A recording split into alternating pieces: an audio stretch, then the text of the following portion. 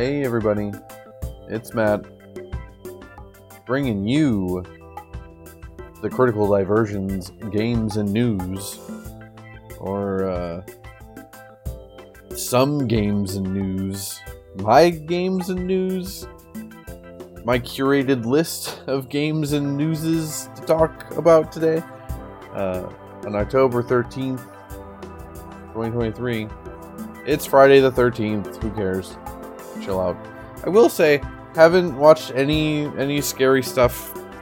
I'm not a big, like, if I want to watch a scary thing, I'll just watch it whenever I want. It doesn't need to be October or whatever, but yeah, it is a gray, overcast, cold, fall day in Hamburg today.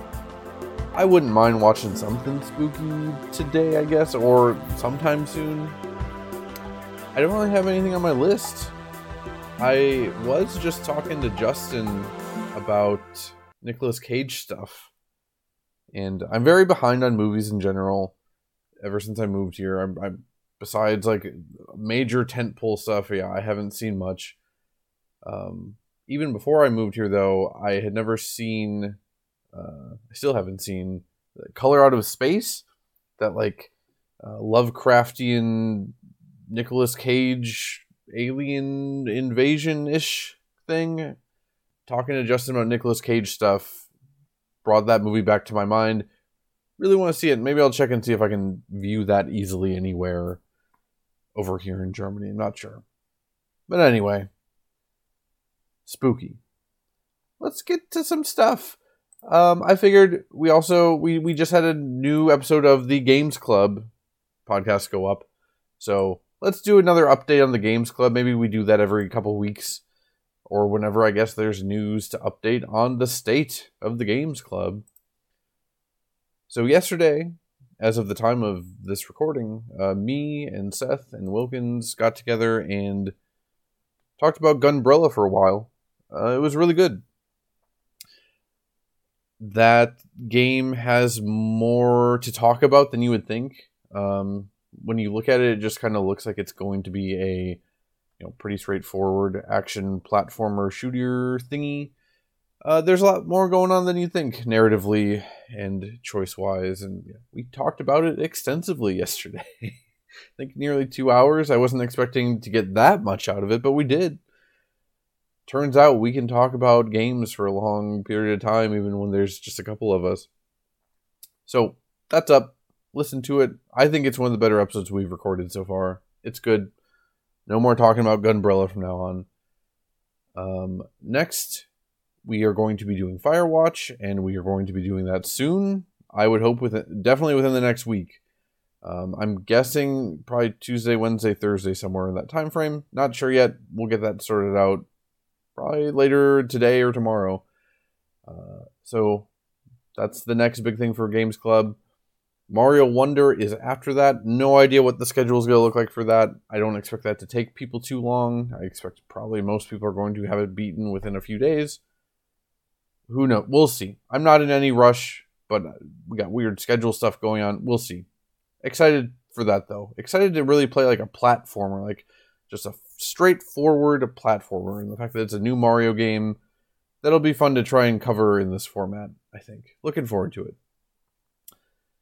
Lastly, when it comes to the update on the Discord and this podcast and the Games Club in general, I had mentioned, I think last week, that I was wanting to do some kind of anniversary, 1 year anniversary of Critical Diversions, the magazine that we put out last year. Still doing that. In fact, we are doing it even more than I was expecting. Much like the magazine itself, that started off as just a simple Games of the Year list with some illustrations that kind of blew up out of control. The scope of this anniversary podcast celebration thing is also expanding and getting out of my control, and is probably beyond my scope of ability, but it is not outside of my ambition. So we're going to do it. We are going to press ahead and do it. I think I've talked to most of the people involved. I haven't talked to Jim yet. And Jim, I know you seem to be a regular listener of the solo podcast. I need to get with you and talk to you at some point.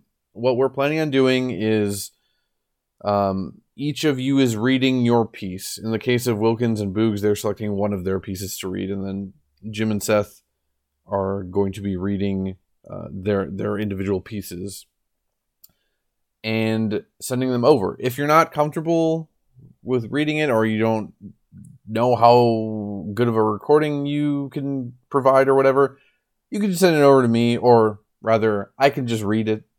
I could do it myself if you want. We'll talk about it. I'll talk to you at some point soon, Jim. Seth, I think, has already sent me his recording for Night in the Woods. I have not listened to it yet. Probably going to do that in a little bit after I finish this podcast. Yeah, it's going to be a little more ambitious than I thought it would be. I'm not sure how it's going to turn out. I have the intro already done. I like it quite a bit. It's stupid as hell. Sorry, the cat, whenever I turn the laptop on, the cat just really wedges himself between the laptop and the shelf, and he almost is knocking everything down right now. Looks like he's settled and he's comfy now. He's got that hot air vent on his ass. Would we all be so lucky? But yeah, I guess I'm not going to say too much more about it, besides the fact that obviously we're having, hopefully, 5 people narrating their pieces. And there's going to be a little bit more than that. Not sure exactly how the structure is going to go. I don't know if we're going to also wedge in a normal one of these games and news in there. Maybe that's a dumb idea. I'm not sure. I'm not too worried about that yet. We still have well over a month to figure that out. But yeah, like I said, Jim, I will get in contact with you at some point and see how you feel about sending me a recording of yourself reading your Hades piece. And if you don't feel comfortable, I can just read it. No big deal. We'll figure it out. Let's get into games. We'll start off with Firewatch, which I just started replaying a night or two ago. Haven't played it since 2018 or so. And like I said, this is our next Games Club, so I'm not going to go too in-depth here. My wife and I were just playing it this morning before she left. She has never seen it, never played it herself. So, without getting too in-depth here, because again, we're going to be covering this, a big part of the story is kind of like these two characters that are kind of bonding, even though they probably shouldn't be, at least in the way they're bonding. My wife does not like it. She likes the game and the focus on nature and stuff, and it looks gorgeous. She does not like the way these characters are connecting and bonding and the circumstances in which they're doing so. Which, to be fair, I don't think you're supposed to. They are very charming to listen to. They're very well acted. She does not like it. At one point, the female character is saying that she is drawing you, and you can give a few different responses, and they give a couple comedic responses, and I went with the comedic route. I said that I looked like Burt Reynolds. My wife didn't like that. Again, we're going to talk about this when we do the Games Club, and maybe I can convince her to come on this one if she's around. I'm not sure. We'll have to see. She did not like that I was giving comedic responses. I don't know if that was like, she doesn't like that I am doing that from the perspective of she wants to see what would happen if the character was shutting the flirting down right away, or she doesn't like it that I am engaging with it at all. We paused the game and we talked for like 5-10 minutes about just kind of stuff, and like how humor is kind of a defense mechanism for me. And yeah, it was interesting. Like, yeah, we don't have to go to marriage counseling after this, I don't think. I hope not. But yeah, we just had like a little talk about it on the side. We sidebarred in Firewatch just to like talk about our perspective on, like, I don't know, how relationships evolve and change and whatever. It was pretty interesting. I wasn't planning on playing the whole thing with her. I didn't know how interested she was, and sometimes she doesn't have much interest in watching me play narrative stuff like this. She seems pretty engaged, besides the fact that she hates the characters. So I'm probably going to try and finish that up while she's watching. From my memory, we're well over halfway. I'll probably finish it up either tonight or tomorrow. Hopefully, we'll see. And yeah, like I said, we're doing a whole Games Club on it next week. So if you want to hear more about my failing marriage and Burt Reynolds, tune in to the next episode of Critical Diversions. Next on my list, I did play a bit of Switch Sports last weekend. We went over to my in-laws' place. There's not much to do over there. I guess that's how it is with a lot of in-laws, right? Just kind of bored. You just sit around and look at pictures and have the TV on the background, eat dinner, and then you leave. Sometimes we bring my Switch over and play Switch Sports, which, for those who don't know, I feel like I say that a lot on this podcast. For those who don't know, for those unaware, Switch Sports is basically kind of a remake of Wii Sports. It's like a combination of Wii Sports and Wii Sports Resort, plus some new stuff or whatever, or a reimagining of Wii Sports. It's not that good of a game. You know, Wii Sports just hit at such a specific moment in time and hit the culture in such a way. It was just such a huge part of the zeitgeist. Switch Sports, you know, they even did Wii U Sports, or I don't remember if that's what it was called, but they also remade Wii Sports on Wii U, and no one cared then. I don't think many people care here now either. I'm glad it exists. You know, it's funny, since 2006, it feels like we've just had Nintendo bowling games to bring over to in-laws' places to make it a little less boring. My father-in-law, who is like, he plays games. He likes RPGs and stuff. He mostly plays a lot of Assassin's Creed stuff. But yeah, like he played a little bit of Tactics Ogre last year. It was too hard for him, but he liked what it was laying down. He clearly played the shit out of Wii Sports Bowling. And he's doing all kinds of techniques. He hasn't quite mastered like the physics, like how the physics differ here, or like how the motion controls are detected here versus the Wii. Yeah, it's funny. It just takes him a little bit to get warmed up, like a whole first round of bowling to get warmed up, and then he'll usually get like third or even last place. But then you do a round 2 or 3, and that motherfucker is getting like 6 strikes in a row. He's figured out the twist and the curve he needs to do. It's funny. It's cool that this thing still exists, even though it is functionally mostly the same as it was nearly 20 years ago. God, the fact that the Wii is coming in on 20 years old, Jesus Christ. Let me take a sip of water to that one. You know, I haven't played that much Switch Sports. We mostly bought it just to play with the in-laws. I did a little of like the Battle Royale bowling, and that's fun and goofy. The sword fighting is cool. Chenbara, I think it's called. And yeah, soccer in this is basically just Rocket League. It's all neat. It just doesn't, I don't know, it doesn't have any like teeth to it. You know, there's like, I don't know if there's season passes or whatever, but like they change like the unlocks you can get every few weeks or whatever, or maybe every week. I don't know.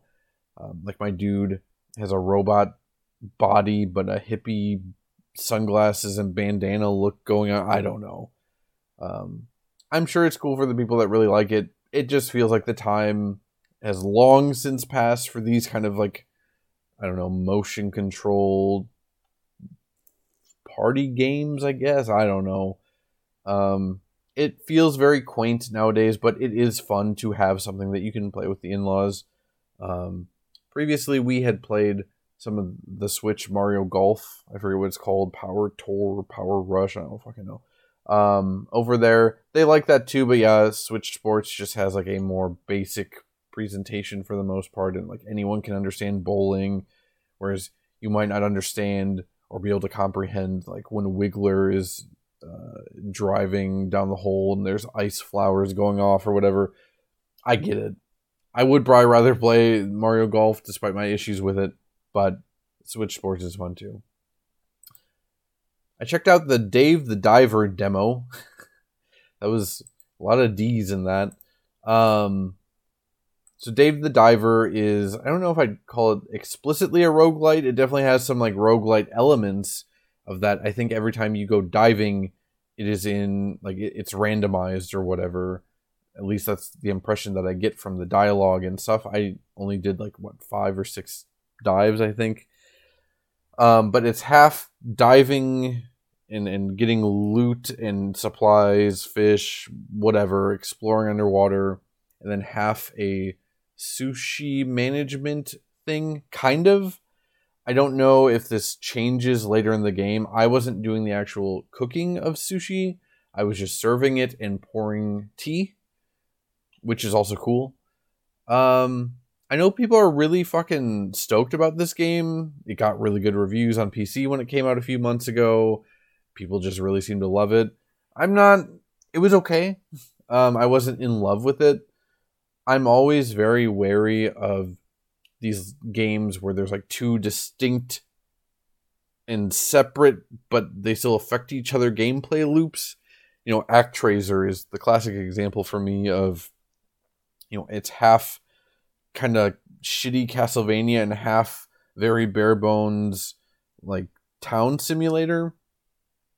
But I don't know, those two come together in such a perfect way. It's the perfect balance in ActRaiser. I can still, like, I've played ActRaiser in the last few years and it still is good.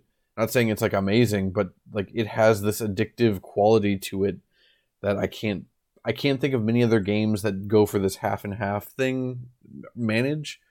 The closest I can think of is Cult of the Lamb from last year, which is half roguelite Hades-esque thing and half, like, yeah, village simulator where you're having to deal with like building buildings and managing your members of the cult and stuff. Even there was so much imbalance, and I know they've patched it since I played, but there was so much imbalance that it was all kind of fucky. I don't know how. I have no other word to describe it. That game was kind of fucky in a lot of ways. Very glitchy on Switch as well. Very poor performance on Switch. Again, I know they patched it since. I would like to go back and visit it. I know they've done not just patches, but content updates, free ones, paid ones too, I think. So even though I really like Cult of the Lamb, it is very, the balance was really out of whack. Fucky, as it were. Also, I think of stuff like Moonlighter, which is half dungeon crawling thing and half shop simulator, but like neither of them are satisfying enough on their own, but they don't feed into each other in a satisfying way either. So like I just don't really want to play either portions of the game. At least give me one half of the game that feels really good, you know? I don't know that Dave the Diver manages that from what I played of the demo. And again, I didn't even finish the demo. I don't know how long it goes. I was just kind of bored. It looks great. I really love the way it looks. The aesthetic, the writing is good. I love the interface. The music is fantastic. I wasn't very intrigued by the swimming or the diving rather. Maybe that gets more interesting the further in you get. Maybe I think there's hints of like giant squids and stuff. Maybe there's like, yeah, some Lovecraftian eldritch weird shit going on. I don't know. Even if there is, I don't know if the tone of the game is exactly what I want for something like that. You know, Dredge that came out earlier this year. Sorry, we're just name dropping a lot of stuff. Dredge, which is like a visual novel, I don't know, horror fishing game thing. The tone of that was like pitch perfect from what I saw my wife play.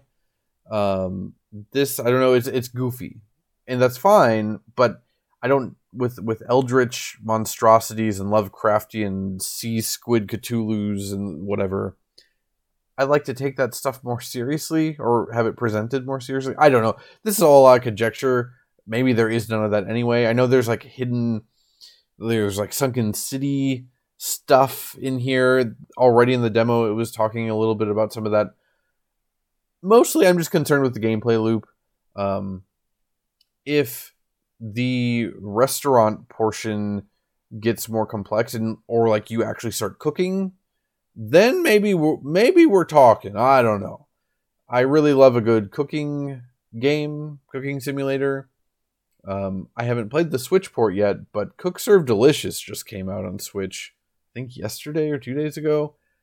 I think 2 and 3 have already been on there for a while, but I really only ever sunk my teeth into Cook Serve Delicious 1, which is basically just a typing game dressed up like a cooking or restaurant simulation game.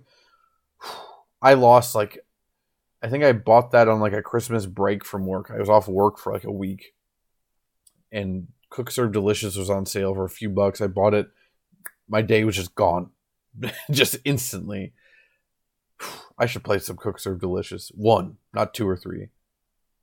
I hear 2 and 3 are good. I just really want to play 1. It's very simple and yeah. Anyway, Dave the Diver. I know people are excited. I hope it's good. I wasn't super impressed, but it wasn't bad or anything. Just wasn't super intriguing to me. Maybe there's just so much other stuff going on that who needs it? For me, at least right now, I don't know.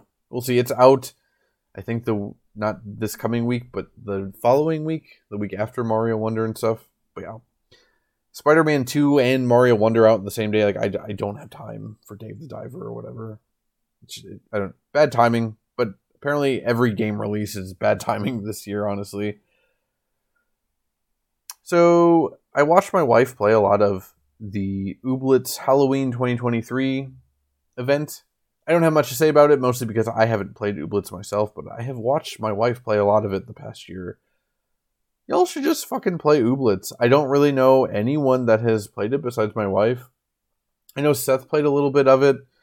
And I guess I'm part of the problem because I haven't played it either, but I don't know the tone and aesthetic and stuff of that game. It's incredible. My wife says it's her favorite.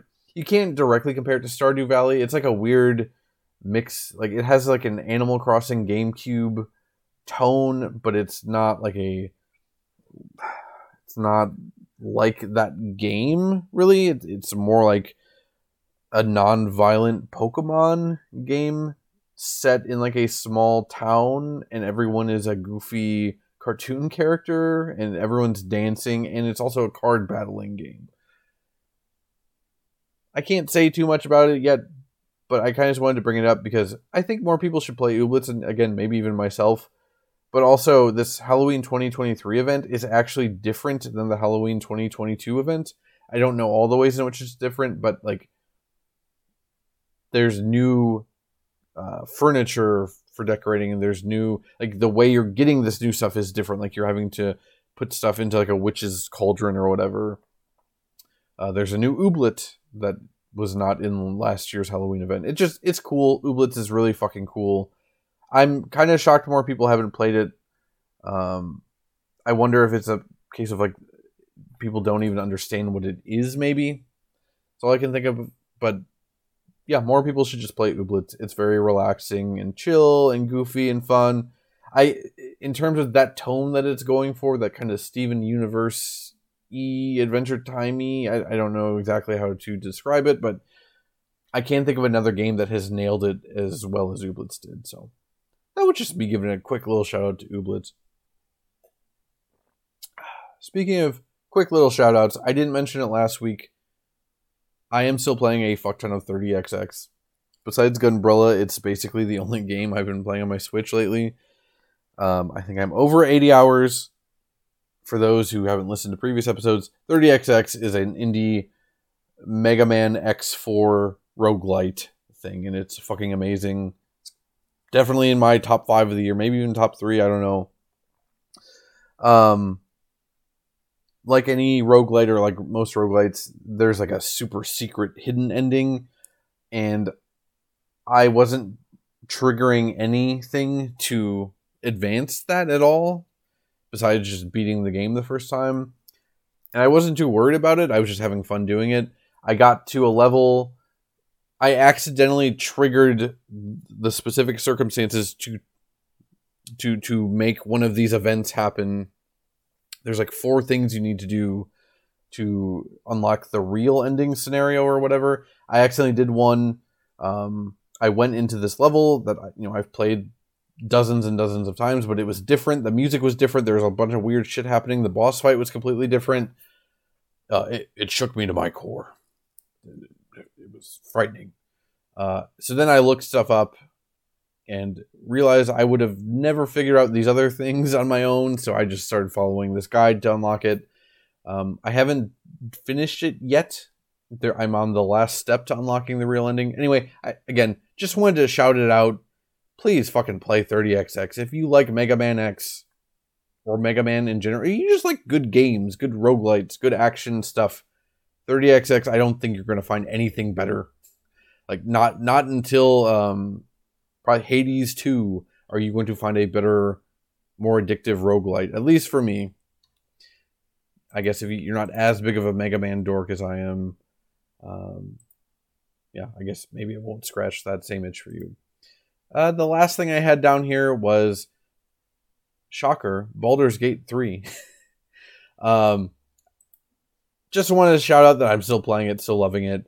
My wife and I we have started to, I don't know, we can see the code of the Matrix now. Like, I understand the battle system a lot better and, like, my capabilities now. I was always complaining about Shadowheart, who is, like, the second party member you can get in the game. I think she's the classic, like, attractive fan favorite lady character or whatever. I don't know.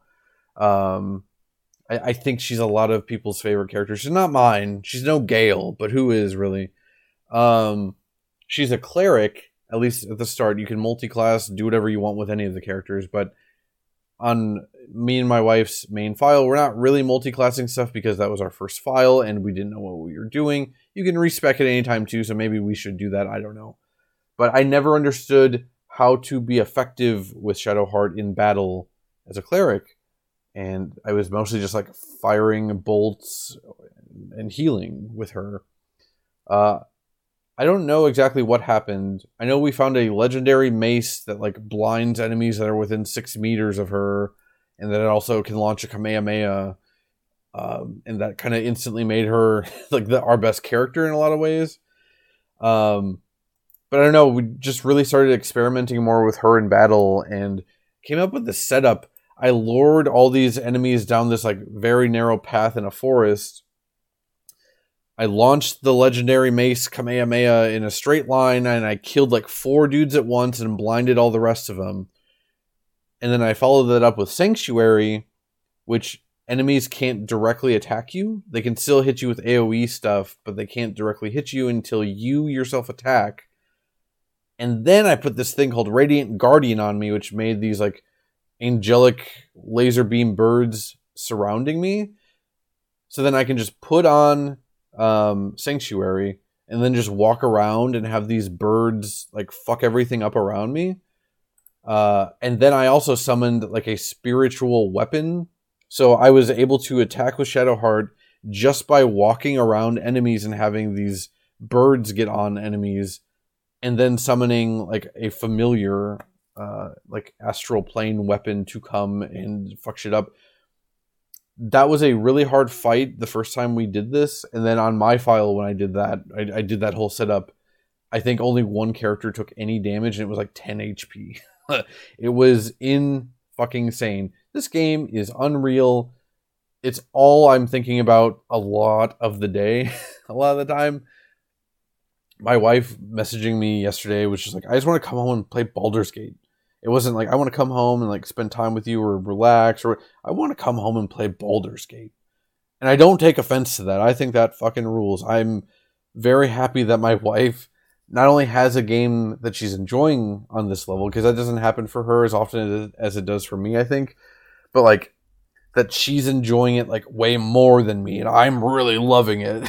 Like, I think at this point, I haven't asked her. I would not be surprised if this is already her favorite game of all time. I've said previously on this very podcast, it might be my favorite game of all time. It is incredible. Anyone listening should just play Baldur's Gate. Just stop worrying. Just fucking play Baldur's Gate. Again, we're probably going to be talking about this for years. Every week, I'm just going to be in your ear chirping about how you should play Baldur's Gate if you haven't played Baldur's Gate. Maybe in a few years, then we can do a Games Club episode on it. Maybe. There's always fucking ambulances when I'm recording this. Even 2 weeks ago when I was doing it at like 6 a.m, there was still a fucking ambulance. Whereas I swear they're not that common. It's very weird this happens every time. Anyway, let's take our break. It's probably going to be a shorter episode than previous ones, and that's kind of okay with me. We do have more news stuff than previously, or than most of our previous episodes. So, let's take a break. I'm going to get a coffee, and we'll talk some news.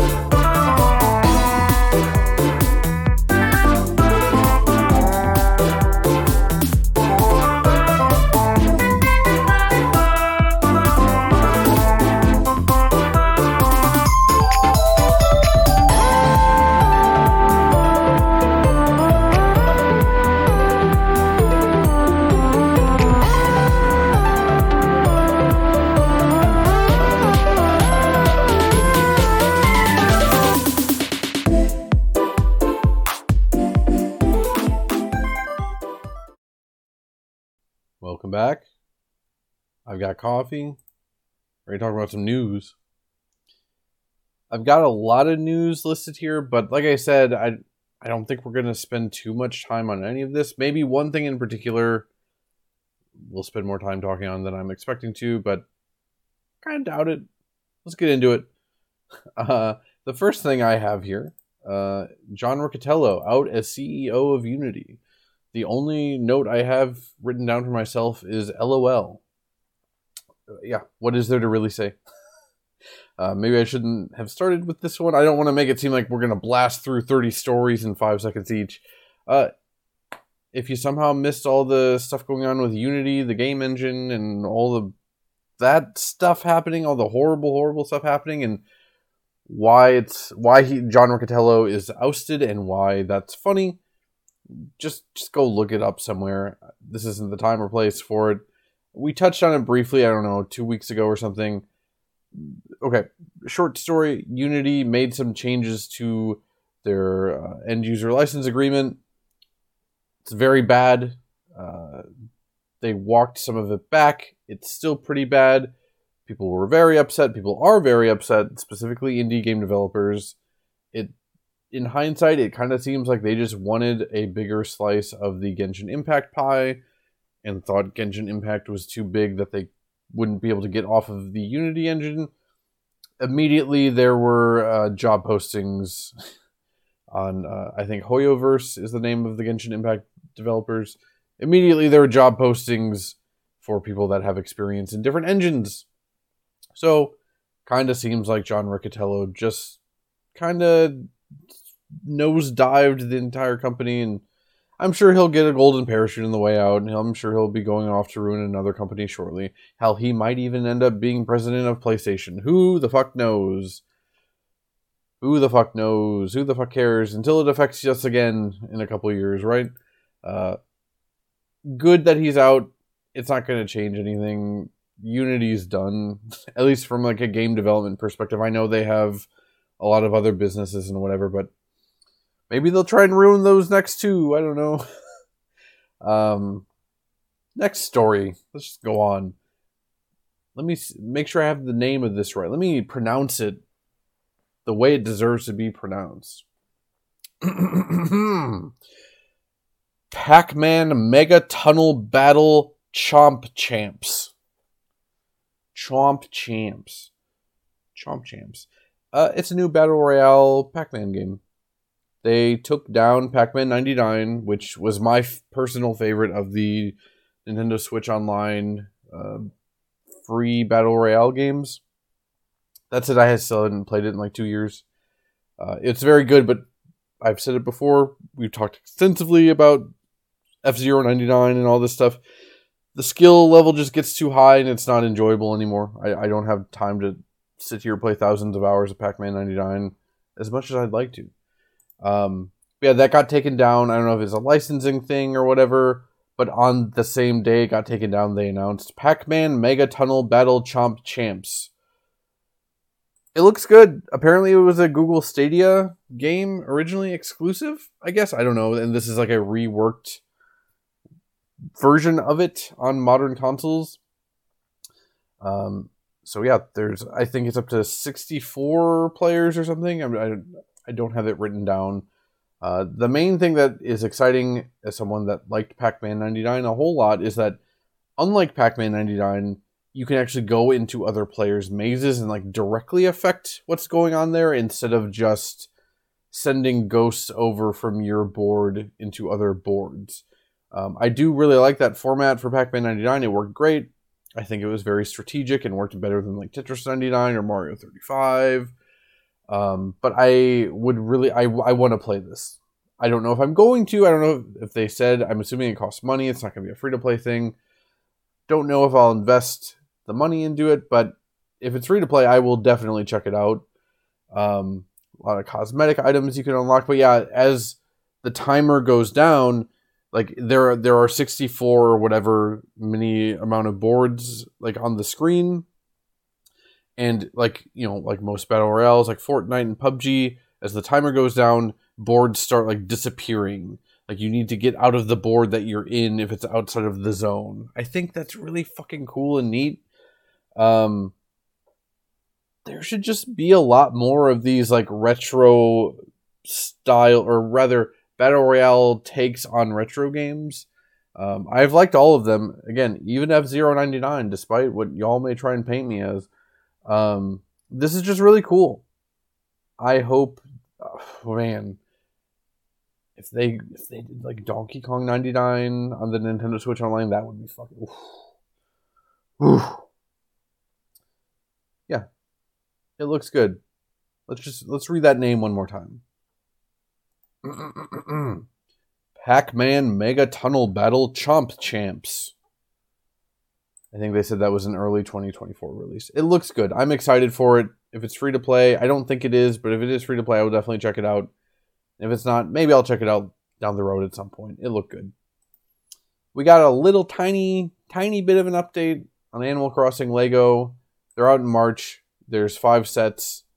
They're not as expensive as I thought they were going to be. I think the most expensive one was $70, and that's Tom Nook's shop and a villager house. Plus, like, Tom Nook in the minifig of the villager. I think it was Marshall. I'm not 100% sure.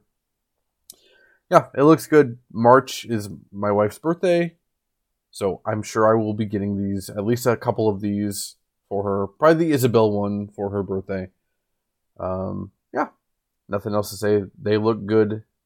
These will be the first Legos that I buy since I was like a teenager, maybe even younger. I don't know. They look good.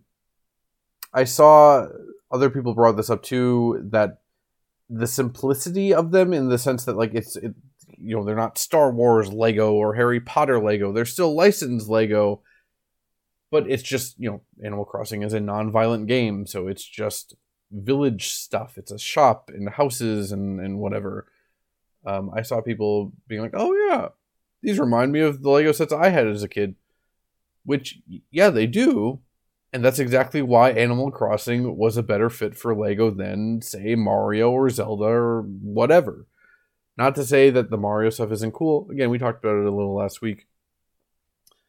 Animal Crossing was the perfect fit for Lego, and it's cool that it's happening. And I'm excited to at least own a couple of them, and then I'm sure our cat will destroy it. So that's fine. Speaking of small updates on things, the PlayStation 5 Slim was announced. And I see I was going for a theme with my notes this week, because the only note I had written down here, also in parentheses, was LOL. And the reason for that, I guess, is because it's just, it is a slimmer PS5. It looks like shit still. It looks like a smaller PS5, but with like a diagonal line down it or across it. Somehow the digital version is more expensive. The slim digital is more expensive than the original slim. Or not original digital. God, this is horrible. Yeah, whatever, man. This shit, it looks bad. The fact that the digital version is more expensive. The only real interesting thing here is that they are going to have a separate disk drive for people who end up buying the digital version, but want down the road, I guess, to have a disk drive, which is kind of sort of what happened with our original PS5. We bought the digital version, but that was more so because I bought it when they were still very, very hard to find, and I found a pretty good deal on it. Give all other circumstances being perfect, yeah, I would have bought the normal version with the disc drive, just for being able to play used games and whatnot. That's always like a good option. So I'm assuming this disc drive works with the original digital PlayStation 5. God, fuck this. If it does, I will probably check that out at some point. That said, we have owned our PS5 for 2.5 years now, and I don't really miss a disc drive as much as one would think, as much as I would think. I didn't write it down. It isn't exactly news yet. I saw it a little bit last night. I wasn't planning on talking about it, but talking about all this digital only stuff is making me kind of think about it. Apparently Best Buy is like doing away with like all physical media, both in their retail stores and online shop, I guess. Again, this doesn't affect me. I don't think there's Best Buys here, but you know, I grew up in America and I shopped at Best Buys a lot. Yeah, that's weird. I mean, it's not weird from the sense of like, yeah, about time from like a business perspective. Like, I'm shocked that Best Buy hasn't fully gone the way of Circuit City years ago. But at the same time, yeah, it feels weird. It feels bad. And we are going very quickly towards an all digital future for games. And that doesn't feel good. Even as someone that has 98% digital at this point, it doesn't feel good going down that path. The only thing that gives me any kind of relief, I guess, from this is, Nintendo is so slow to adopt to new trends that they'll probably still be making Switch cartridges for at least another decade. So at least there's that. Yeah, I don't know. At this point, we're still a few years out from a PS6 and the next Xbox. I would not be surprised if those consoles are digital only, like that there's no disc drive available at all. Sorry, I'm writing something to message. Okay. Oh yeah, and also there was a rumor right after that news story broke, or whatever broke, that Walmart is looking to not have any physical Xbox games in their stores anymore, which, again, it makes sense. Here in Germany, I can tell you, whenever we're in one of the bigger electronic shops, now granted, Xbox is predominantly an American brand and whatever, but the Switch and PlayStation aisles and display units are so much bigger and grander than Xbox stuff. Like, you'll find like a row of Xbox stuff at best, and that's it. The biggest electronic shop by us, I'm assuming the biggest in Hamburg, I've never asked my wife, but it's pretty fucking huge. It's 5 floors, maybe even 6. I think there's a basement of electronic stuff. And the gaming floor, like, we were just there the other day at Saturn, is what it's called. Like, huge, like, PlayStation area. Like, there was a giant Spider-Man statue. big giant screen running trailers of Spider-Man 2 constantly. There's multiple PS5 demo kiosks and stuff. There's Switch demo kiosks. There's nothing for Xbox. Like, there's just a lonely row of green and white cases for Xbox, and that is it. It's interesting. Xbox's big defense with like the Activision acquisition stuff going on.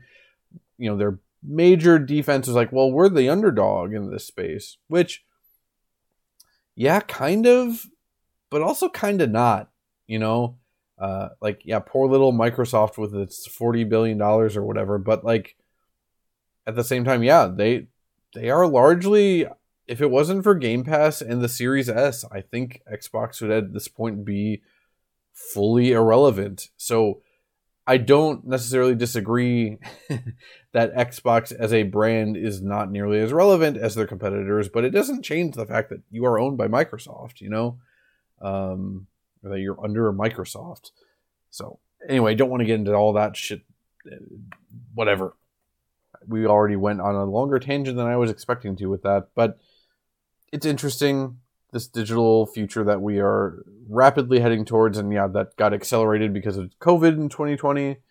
Alan Wake 2 is out in 2 weeks, less than 2 weeks, and yeah, that's getting no physical release, at least right now. I still hazard a guess that it will get some kind of limited run, whatever, physical collector's edition down the road. I think same thing with the Yakuza Man Who Sold His Name or whatever, the spin-off that takes place between 7 and 8 that's out in a few weeks. I think that is also not getting a physical. Yeah, I don't know. I feel like the main things that will get physicals in the immediate future or in the near future still are kids games and Nintendo games and stuff. But yeah, you'll probably always see physical Sonic games, or I shouldn't say always, but at least for the foreseeable future, I think you will continue to see Sonic Superstars at the stores and stuff of that ilk. But yeah, I don't it kind of makes sense, right? Like, Alan Wake 2 is not going to be a massive seller, most likely. And does Walmart really want to carry a bunch of copies of Alan Wake 2? Again, I'm not in that business. I don't know how money is made with that kind of shit or whatever. It always felt to me like games must just not make much money at retail, and it's kind of weird that they sell them there. I think the profit margins aren't super high on video games either. I don't know. That's all stuff I'm very ignorant on. I don't know if anyone in our Discord knows anything about that. I don't know. Whatever. Let's move on to the next story. Oh, I guess we started off talking about the PS5 Slim. Yeah, that looks awful. The PlayStation 5 is the worst console I've ever owned. I'm getting a lot of use out of it now because of Baldur's Gate, but I think the rumor is the PS5 Pro is November of next year, which, hey, if the Switch 2 is next year, good fucking luck, I guess. If it wasn't for Baldur's Gate, I basically would only be playing on my Switch at this point. Now, that'll change for a couple of reasons. For one, Spider-Man 2 is out in a week, actually. Which I just pre-ordered that. I was hemming and hawing back and forth for weeks. Finally decided to just shut up and buy it. I'm looking forward to it. I liked the first game, and Miles Morales was a big improvement, so I'm excited for that. But beyond that, I did want to shout out some of these PlayStation Plus extra games that are coming this month. Probably next week at some point. I don't know when it updates exactly. I'm not going to go over all of them because I don't care about all of them, but there are some interesting ones here. The big headliner is Gotham Knights, which I don't really care about that. I doubt I'll even download it. I don't care. I liked, the Batman Arkham games. This was kind of billed as, I don't know, almost like a looter shooter-ish thing, but it's melee combat with all the Bat kids or extended Bat family. I really don't care. I have zero interest in this, but it's the big headliner game of this month for PlayStation Plus Extra. I guess that's a good get, especially because I don't think it sold well, so there probably aren't that many people that played it, and it seems like a game that people would be like, oh, it's free, yeah, now I'll play it. The big one for me is Disco Elysium: The Final Cut. I have still never played Disco Elysium. Boogs wrote a piece for the Critical Diversions magazine last year, I think that's probably the one that he's going to end up reading for our podcast, our anniversary podcast thing. That and 13 Sentinels Aegis Rim are the only two games in that magazine that I never played. They are now both going to be on PlayStation Plus Extra. I really need to get to it. Especially now that I have been playing like 100 hours of Baldur's Gate. I wonder if something like Disco Elysium seems less intimidating to me now, because it is also a kind of, I don't know, esoteric CRPG. It always really intimidated me in a lot of ways, but now that I've got over that hump a bit with Baldur's Gate, maybe I can do it. Maybe I'll do that. I don't know. Maybe we could even do that for a mini Games Club thing in November when we're doing all our Yakuza stuff. I don't know. That sounds pretty cool. Let's see. A couple others. The Dark Pictures anthology, House of Ashes. I don't know much about these games. I think they're done by the same people that did that Until Dawn, if I'm not mistaken. If they're not by the same people, then they're similar. Like horror games where you're making like choices and whatever, cinematic focus. I don't know anything about them really. I know that the people that like them really, really like them. I've still never played Until Dawn. I've heard very good things about Until Dawn. From what I've heard, this is actually the best one of these Dark Pictures anthology games, so that's interesting. Alien Isolation, still never played this, heard really good things. Cool that it's coming to PlayStation Plus. The last one I want to shout out, Far Changing Tides. I own this on Switch. I still have yet to play it. It is a sequel to Far Lone Sales, which is one of my favorite indie games of all time. And I don't know why I haven't played Changing Tides yet. I don't know. I've owned it since it came out on Switch, I think, and I still haven't sat down with it. It's a game, well, the first game at least, and I'm assuming the second one too. You're a little dude, and it's a side scroller, just left to right, but you're moving this giant like tank car. So you're having to like burn stuff in the furnace and to get the engine going, and you're having to, when there's wind, put the sail up, and there's other tasks. I don't remember what they all are, but yeah, it's like you're trying to manage all these tasks by running around in your vessel to keep your thing going, and then occasionally you'll run into things that you can't advance until you solve puzzles to get your vessel past the obstacles. Y'all know me. I love Dragon Quest Heroes Rocket Slime. One of my favorite games of all time, and part of it is because you're a little dude running around a big like mechanism and like doing things that affect a greater whole. I don't know how else to describe it. Obviously, this doesn't play like Rocket Slime. You're not battling things. You're just trying to get your vessel to press forward and continue on. I really love that first game. It has a very unique vibe. It's not very long. I think less than 3 hours. I really should get to this, and maybe it being on PlayStation Plus Extra, maybe that'll be the thing that pushes me towards it.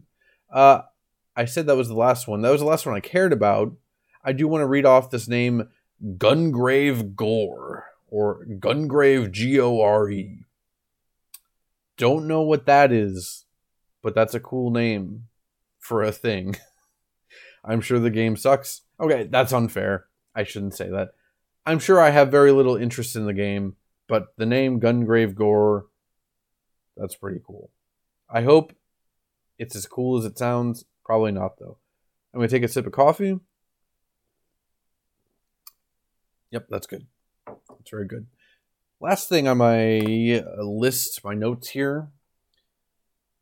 As of yesterday, the 12th, it's Pokemon X and Y's 10th anniversary. It's not really news, and I know we're not going to do like a full retrospective. I think Seth and Eric over at All In, on their episode that goes up tomorrow, they are doing a full retrospective on it. I don't know, I just kind of wanted to talk about Pokemon. And I actually really like X and Y. So let me give a brief overview for those that don't know. So October 12th, 10-year anniversary, like I said. These were the first 3DS Pokemon games, or first mainline 3DS Pokemon games. Maybe there were spin-offs or something. I'm not 100% sure about that. These were the first fully 3D mainline games. So again, not spin-off Pokemon games, but this is the 6th generation of Pokemon and the first one that isn't using sprites. This is also the first global release for the series, or like nearly worldwide release. Like it came out in Japan, America, Europe, Australia at the same time. So it definitely wasn't worldwide, but it was the first time that Japan didn't get this thing like 6 months to a year ahead of time. And it was the introduction of fairy types, which is a great typing, mostly because they changed my favorite Pokemon, Azumarill, to be half water and half fairy. Fairy is immune to dragon type attacks and is super effective against dragon types. So Azumarill became like the best dragon killer ever. I don't know if that's true, but in my headcanon, it is. I don't know, Pokemon X and Y at the time, this predates Pokemon Go by a few years. I think Pokemon Go, that hit the same year that Sun and Moon hit. So that was really when it felt like Pokemon Fever kind of really, really came back. But for me, as someone that didn't participate that much in Pokemon Go and didn't play that much Pokemon Sun and Moon, X and Y was the last time a Pokemon game felt like, I don't know, like a marquee title. Like this was a big deal. This is the first 3D Pokemon game. This is the first Pokemon game on 3DS. It felt like a huge advancement. We'd had Diamond, Pearl, Platinum, Heart Gold, Soul Silver, Black and White, Black 2 and White 2. That's a lot of Pokemon games all in the DS. The DS lifespan was a while, and Pokemon games are always kind of like Kirby. They're kind of there late in the system's library, in the system's lifespan. I don't know, it just felt like a huge deal. I feel like a lot of people that weren't interested in Pokemon anymore, this made them interested again. My wife hadn't played a Pokemon game since Gold and Silver on Game Boy Color, and she was all in on this. This kind of ties into all that Pokemania, Pokefever stuff.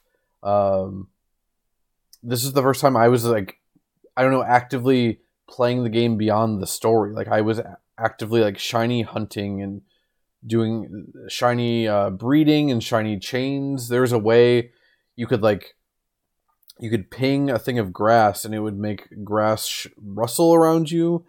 And if you went into the correct grass, you could keep chaining the same Pokemon. And like once you got to like 40 encounters of the same Pokemon, it was basically a guaranteed shiny. I spent a whole afternoon trying to track my now wife down a shiny female Heracross. Heracross is like one of like a top 3 Pokemon for me, honestly. And my wife really loves bugs in general and beetles. And shiny Heracross is pink, and female Heracross is like a much shorter heart-shaped horn than like, I don't know, the more spiky horn that male Heracross has. The chaining was pretty easy to do. I only messed up a couple times. It still took me like a whole afternoon because the shiny one I kept encountering kept being a male. So I think I encountered 3 shiny male Heracrosses before I got the female one that I was looking for.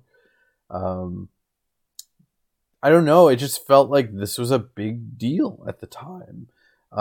This is also how I found Twitch. Like when I was looking for, it was probably guides on how to do the shiny chaining, or maybe it was guides on how to do the EV training in this game.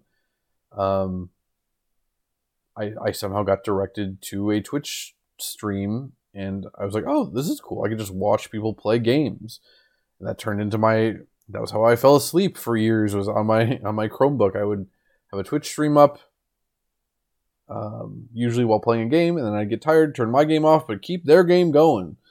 I actually found this like Mormon couple that would stream. They were streaming Pokemon for like a month straight. Like they were tag teaming it, and like, all right, I'm going to bed, you take over, it's your shift. And they streamed for a month straight. Besides like I think a little bit of a power outage, they streamed for a month straight. It was a big deal back then.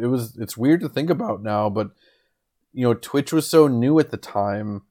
And And that was so novel. That would be novel even today, I think, but especially back then, like, yeah, I think it was a husband and wife, and the husband really wanted to be a full-time streamer, and they kind of did it overnight. Like, yeah, we're streaming the new Pokemon games for a month. And that was a big contributing factor to, I don't know, it just felt like everyone was playing Pokemon. And obviously I know all of these games sell tens of millions of copies. You know, I put over 200 hours into Scarlet. I really liked my time with it. I really enjoyed the time I spent with it. But looking back, I'm like, what the fuck was I doing? Like, there's so much wrong with this game. You know, the Pokemon designs are always fantastic, but I don't know, there's so little substance unless you are wanting to get into like competitive battling, which I just don't want to. I have zero interest in that. I still like making like cool teams and EV training the teams, but I don't want to like actually battle other people. Maybe if my wife wanted to, but she has zero interest in that. But yeah, I don't know. Pokemon X and Y to me were just really special. It was kind of the height of the 3DS for me too, because Animal Crossing New Leaf had come out. What was that? June of that year, June of 2013. So like, this is right when my Animal Crossing high was ending. It's like, oh, now we're going to Pokemon. I even remember there were tweets at the time. People were drawing cute comics of like their villagers leaving the village to go be a Pokemon trainer and stuff.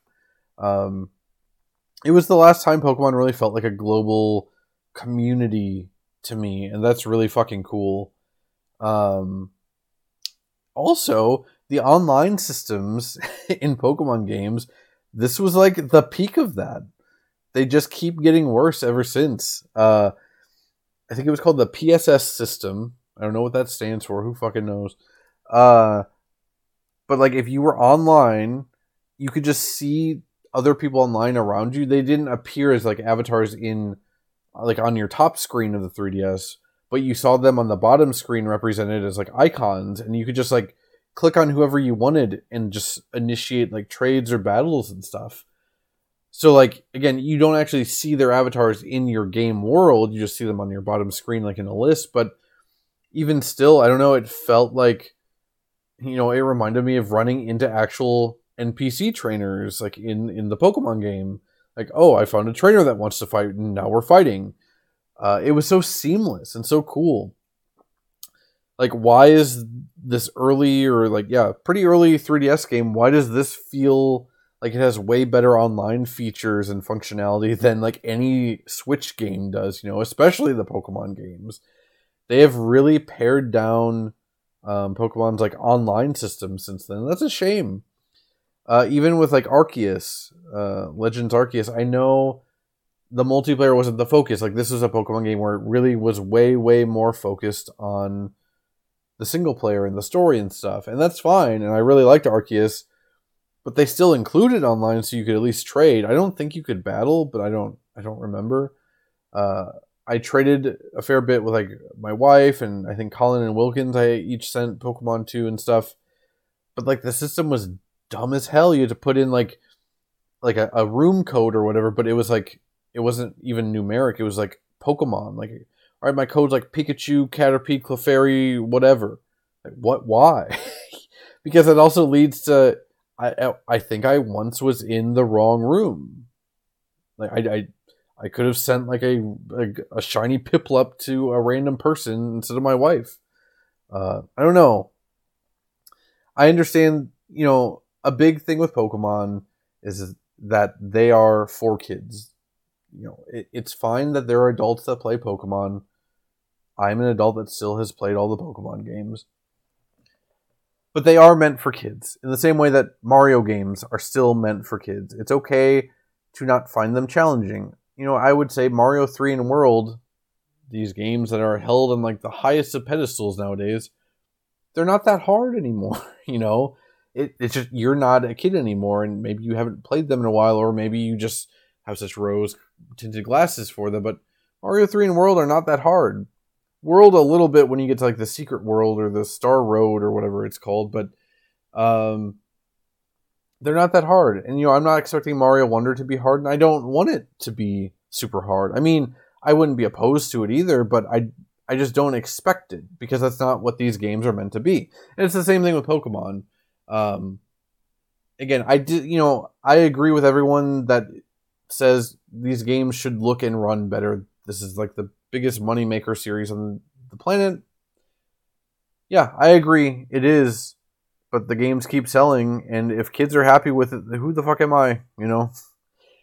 And I think I've largely grown out of Pokemon, despite the fact that I played fucking hundreds of hours of Pokemon Scarlet. But I have zero interest in the DLC for Scarlet. I don't know if I even have interest in Pokemon at all right now. I'm having more fun talking about X and Y to myself right now, and I guess to all of you that are listening. Than I had than the idea of playing a Pokemon game is right now. I don't know, sitting here sipping a coffee, ruminating on my life 10 years ago was a lot sadder, but also a lot simpler. And I would stay up till 2 hatching Charmander eggs, trying to get a shiny Charmander while watching Scrubs. Again, sad. I didn't realize it was sad at the time, and I look back. And it is very sad, but there is a certain, simplicity that is lost. And I wouldn't want to go back, but I look back on that time fondly now when I didn't look on it super fondly back then. And that's kind of how I feel about X and Y as a whole. I remember people didn't seem too hot on X and Y at the time. It reviewed very well, I think, but that doesn't tell you what the fans think of stuff or whatever. I don't know. It feels like after X and Y came out, it went through a Zelda cycle of this game is the worst one in the series. But now Black and White is the best, which I love Black and White. I think I might be the only person on Earth that loves Black and White and X and Y. It is interesting because they were very different approaches in a lot of ways, but especially story. Black and White is the only Pokemon game, well, I guess now Arceus too, but at the time, Black and White was the only entry in the series that felt like it was trying to tell an actual story and it had things to say. And at times actually felt, I don't know, like an actual 16-bit RPG kind of in a lot of ways. And then X and Y a few years later kind of just goes the opposite route, and it's the least interesting story of the series in a lot of ways. I remember there's a weird giant dude, and he's sad because his Pokemon died in a war or something, and then he's doing something. He's standing around looking weird. I don't know. And the evil team in this is I don't even remember what they are. I know they're in red, they're Team Crimson or something. He's got red hair. I don't know. It's not good. It's not memorable at all. It's maybe the least memorable of the whole series. And I think a lot of people I don't know, they were really making fun of it at the time. But it's who the fuck plays Pokemon for story? Not to say that you can't have cool story and stuff like this, but you didn't need it. It's not that big of a deal.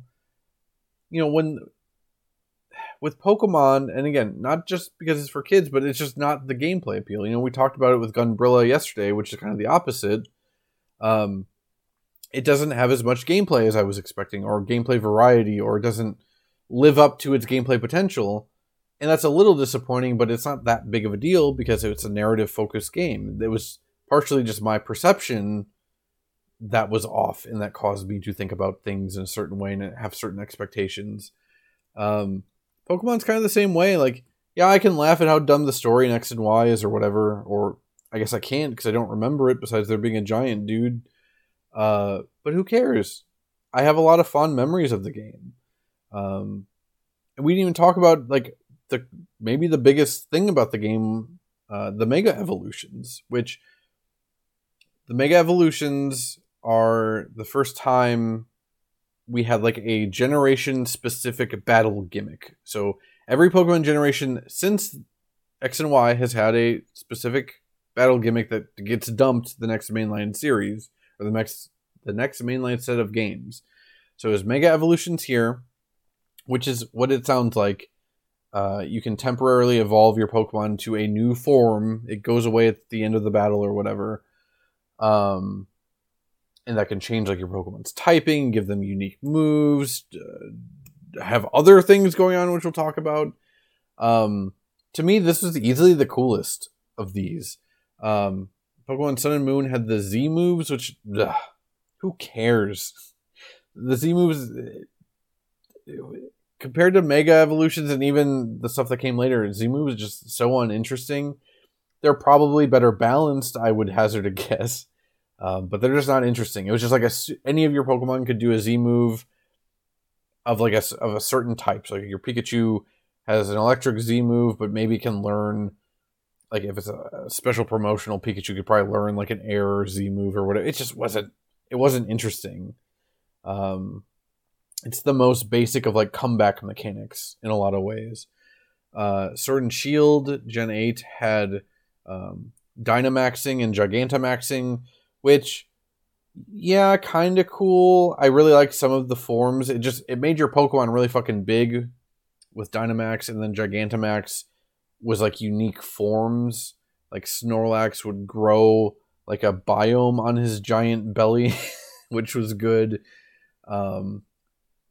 There was a specific Pikachu Gigantamax that it made him look like he originally looked, like in the original anime in Gen 1, where he's like chubbier and rounder and shorter. That was very good. And when you would do it, you'd summon him, he'd go like, Pika. Very fucking good. That's Pac-Man Mega Tunnel Battle Chomp Champs Pika. And then Scarlet and Violet have the Terrestrialization, which objectively is like a gameplay changer. I think is easily the most interesting. Like, I think objectively Terrestrialization is the best of these battle gimmicks, but it's also the least interesting visually. Like, even the Z moves look cooler in a lot of ways.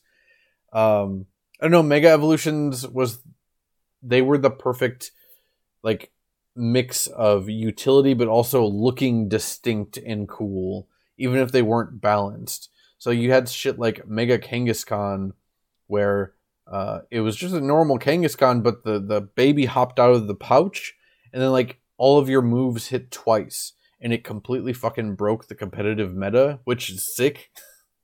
A lot of Megas strayed too far into like the over-design territory for me, at least at the time. Like, I don't know, Mega Gengar, kind of lame. I kind of like Mega Gengar, but he's kind of lame. But Mega Alakazam, I don't know, he just looks stupid. I think Mega Blastoise is dumb. He just gets a bigger cannon on his back. Mega Alakazam, he's got a bunch of spoons floating around him instead of 2 or whatever. It's dumb. But looking back with 10 years of hindsight, I can kind of appreciate how stupid they are. And I understand now that, like, yeah, they were stupid on purpose in a lot of ways. Like, that was the idea. I did write down a few of my favorite Megas, which I guess doesn't necessarily help you since this is a podcast. But for one, Mega Ampharos is one of my favorite Pokemon of all time. Always been a big fan of Ampharos. He's the evolved form of Mareep. I guess he's supposed to look like a shaved sheep. He's like a big yellow kind of, what's that, like spiky little dinosaur from Gumby. He's kind of looking like that, but less spiky and taller. Mega Ampharos, I think, for one, gives him Dragon Electric typing, so he gains Dragon, but he also just gets a giant head of hair. I'm sure there is like Japanese lore or folklore, or maybe not even Japanese, but maybe some different region. I'm sure there's some mythology behind what is going on with Mega Ampharos. I don't care. It's fucking amazing. Mega Ampharos is great, and I think, to me, justifies the entire existence of Megas on its own. Mega Blaziken, he looks more Kung Fu-ish, and I think he's got, like, black on his legs instead of, like, red or something. But he's also got, like, big fire stream of scarves coming out of his wrists. He just looks cool. I like Blaziken. I think a lot of people didn't like Blaziken. I always thought Blaziken was cool, but Mega Blaziken kind of rules. Mega Abomasnow. Abomasnow being the grass and ice type from Gen 4, I think it was. He just looks bigger and puffier and fluffier and like more huggable. I don't know if it changes his typing or gives him a unique move. He just looks a lot puffier and friendlier and kind of cute. Speaking of cute, maybe let's talk about some of the cool Gen 6 Pokemon. I will say, overall, I do think this is one of the weakest batch of new Pokemon ever. I think this and Gen 4 might take it. I think Gen 4 is still worse than this in a lot of ways. Gen 4 just sucks, man. At least Diamond and Pearl. Obviously, Heart Gold and Soul Silver is like maybe my favorite Pokemon game. But in terms of like the new Generation 4 Pokemon, probably the worst batch of new Pokemon. Gen 6 is not far behind it, though, in my eyes. But there are still some good ones. I wrote them down. Skiddo. He's just a little grass goat. He's cute. Pancham and his evolved form, Pangoro. They are... Well, Pancham is like a little... He's like a little rowdy Bart Simpson panda.